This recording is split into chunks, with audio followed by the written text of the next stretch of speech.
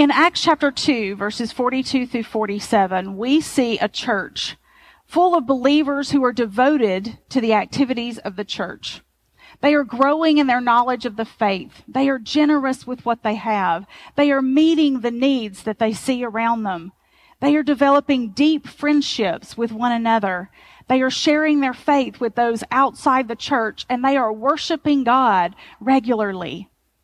That is bringing them the goodwill and the respect of everyone around them. Things are happening that are amazing to them, and they are growing in number. But almost immediately, we see pushback from the outside, and that's expected. But then, just 4 chapters later in Acts, we see problems inside the church. Now, the church in Jerusalem had a lot of new believers at this point. We believe on Pentecost there were around 120 disciples in that upper room where the Holy Spirit came on them, and they became the church that went out and evangelized the city.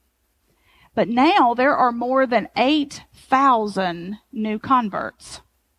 Scripture tells us that 3,000 converted on the day of Pentecost. Another 5,000 came to the church after a confrontation with the Sanhedrin in chapter 4. And then Scripture tells us that they have more being added day by day. That's a lot of baby Christians. And baby Christians come with baby spiritual maturity. That's normal. We all start out as babes in Christ when we're new to the faith. But we grow up from there. And we see the church doing that in Acts. The church in Jerusalem here in Acts 6 has a problem. It's a real problem and it needs a real solution, but it may not be the problem you think it is. The first thing I noticed was that we have some tired apostles. And tired, frustrated, exhausted people don't always make the best decisions or express it with enough graciousness. With 8,000 new converts, I imagine the 12 disciples didn't feel like they had time to sleep or breathe, much less to have a strategy meeting and figure out how they were going to organize it all and get everything done. Their response sounds a little bit cranky.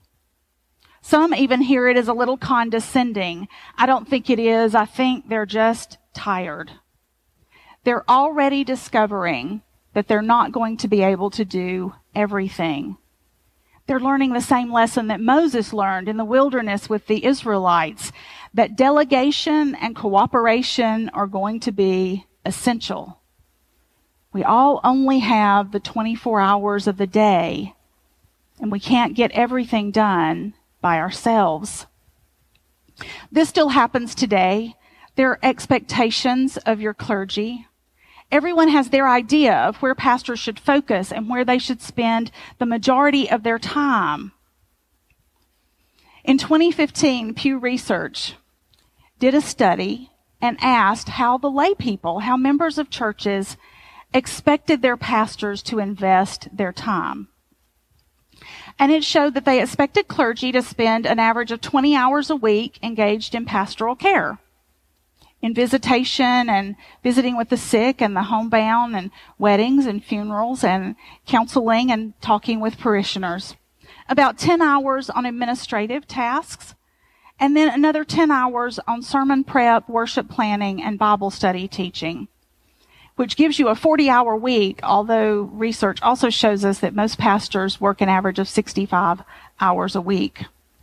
Lifeway Research followed up and looked at pastors of effective churches and pastors of ineffective churches, and what was the difference in the way those pastors invested their time in their responsibilities. Now, they defined an effective church as one that was experiencing growth. They had people making professions of faith and people coming to join the mission and ministry of that congregation. They were engaging in ministry beyond their own congregation. They weren't just inward focused. And they had giving that reached a point that allowed them to do the ministry they felt called to do. Their studies showed that pastors of effective churches spent an average of 22 hours a week in sermon prep. whereas in ineffective churches, the pastors only spent 4. In effective churches, the pastors spent an average of 10 hours in pastoral care, but in ineffective churches, they spent 33. And in effective churches, the pastors spent at least 5 hours a week engaging people who were not part of their congregation, people outside the church who might need Jesus, whereas pastors in ineffective churches tended not to spend any time doing that. That means that pastors of churches that were experiencing decline and struggling with their mission and ministry were actually coming closer to meeting the expectations of the majority of their church members, even though it might be holding their church back from being effective. And that's often because we as pastors, we want to please you.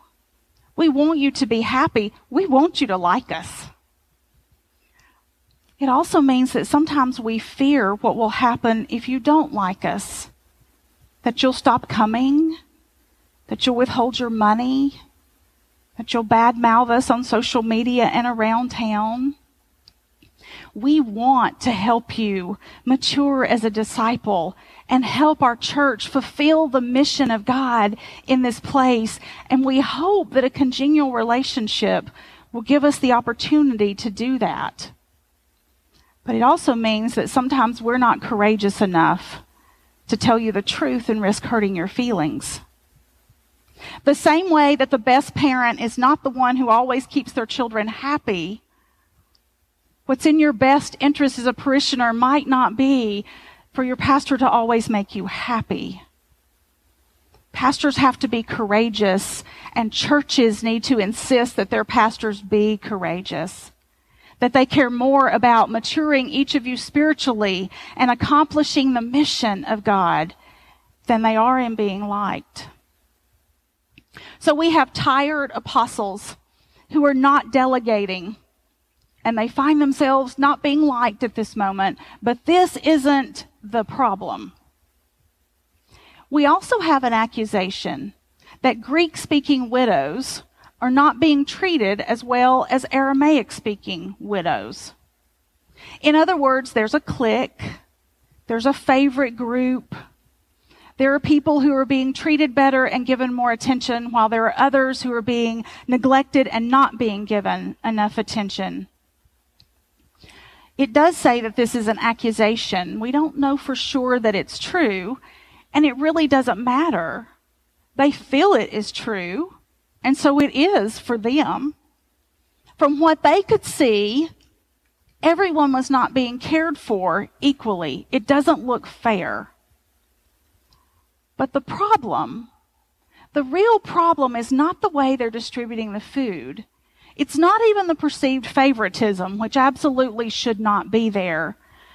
But those are just symptoms, just like the clergy exhaustion was.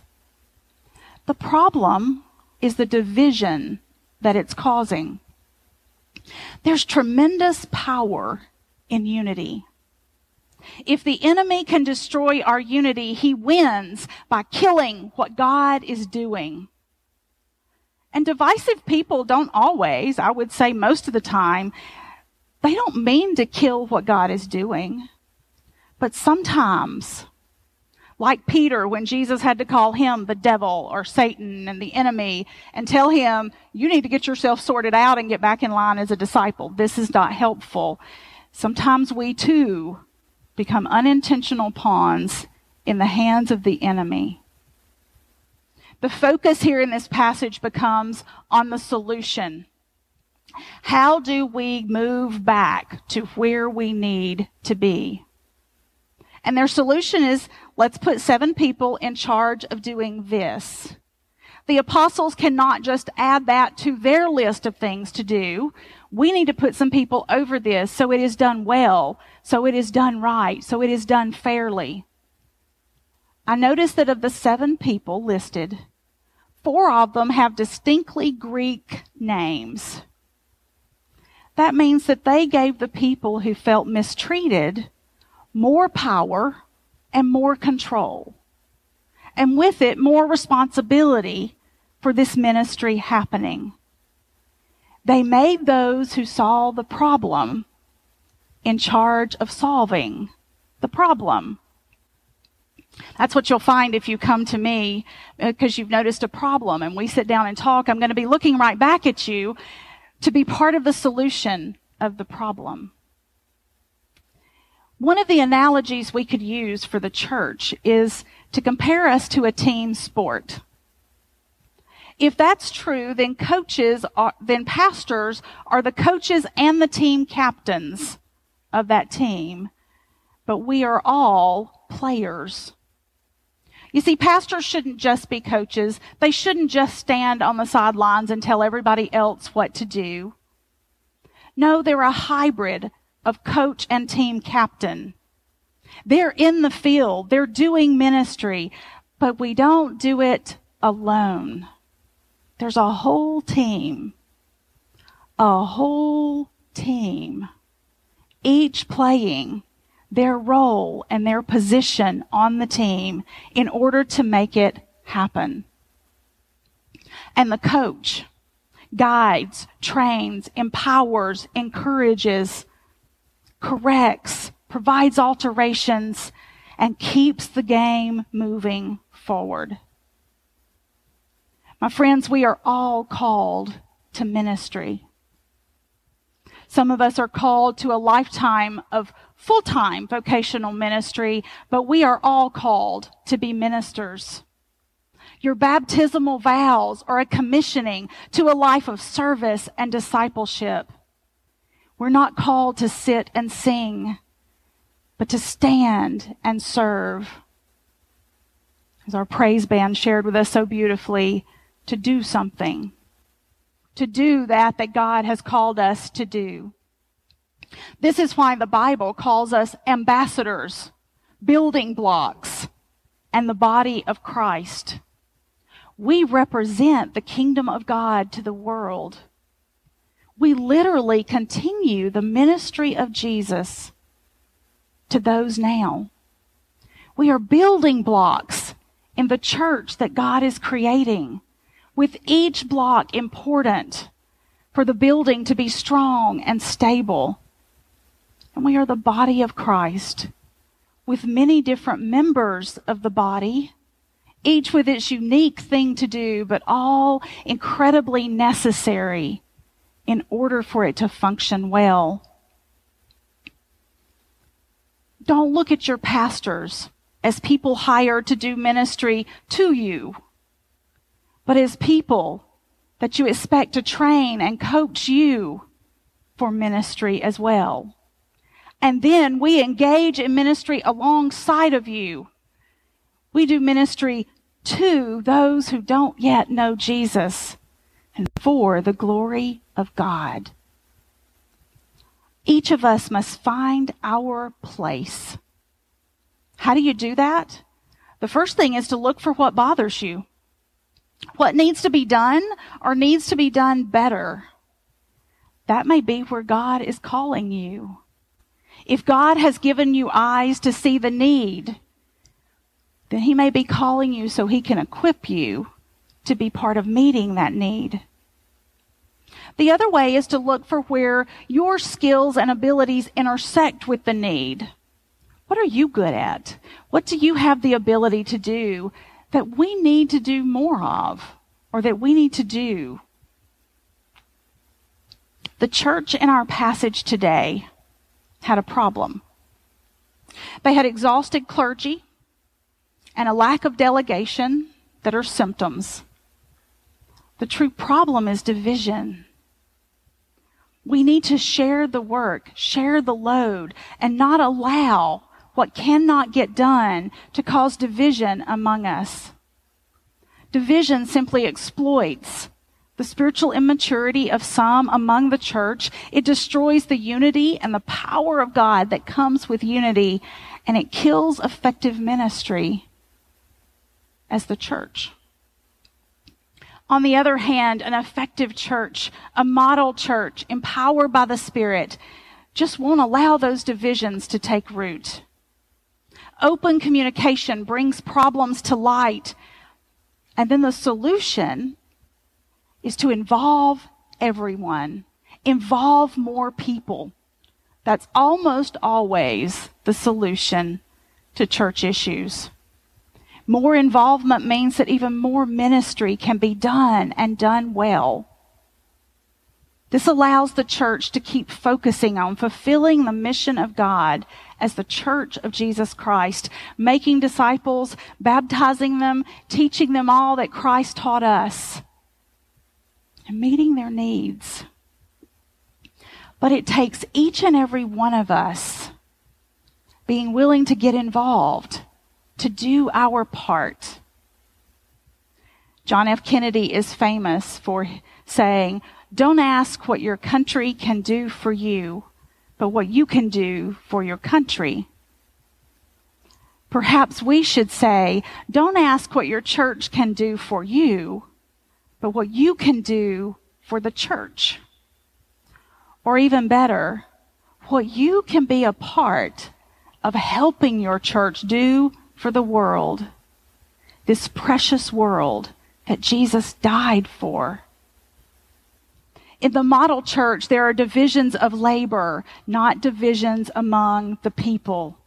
And in that division of labor is diversity of ministry and an important role for each of us to fulfill.